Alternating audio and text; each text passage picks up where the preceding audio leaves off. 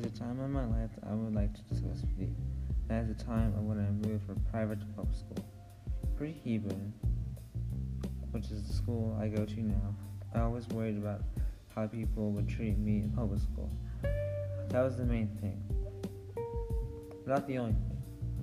To be fair, my sources on treatment in public schools were from movies which weren't always the best interpretations of what public school was actually like.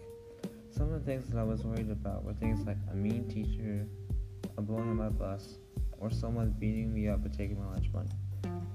I had been debating on moving to public in 7th grade.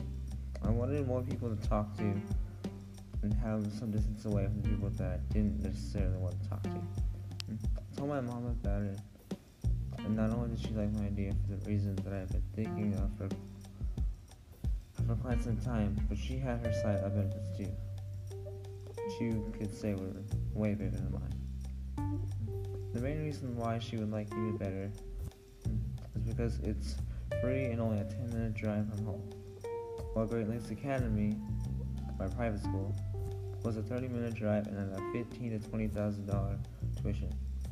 So now the whole family was hooked on the idea of me going to Hebron.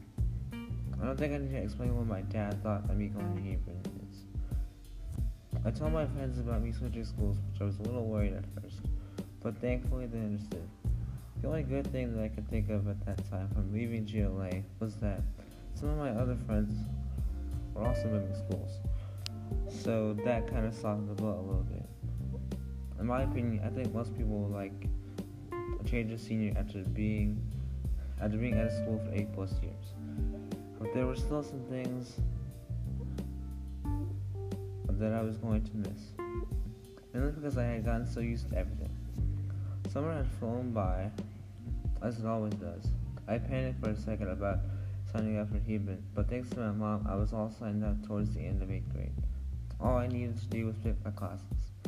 I was unsure if I should still try out for baseball after seeing how good the people I was going to be up against at the summer camp, or just go full-time with cross country.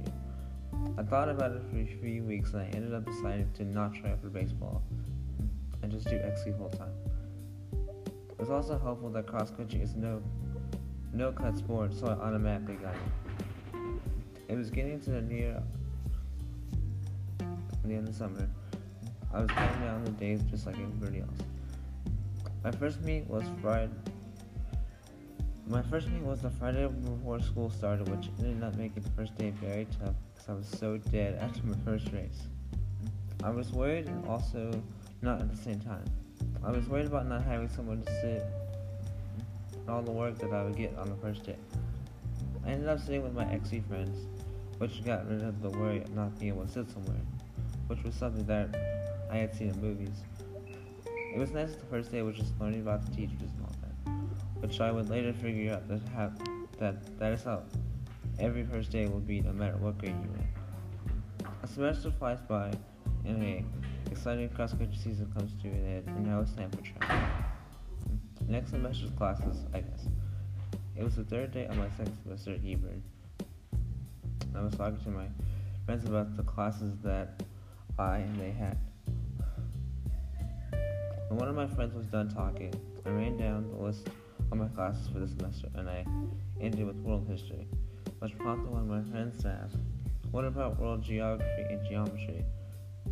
Why aren't you taking those classes this semester?" I was confused.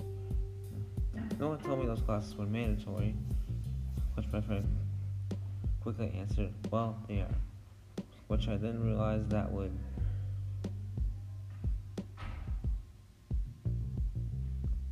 mess up the rest of my high school academic career.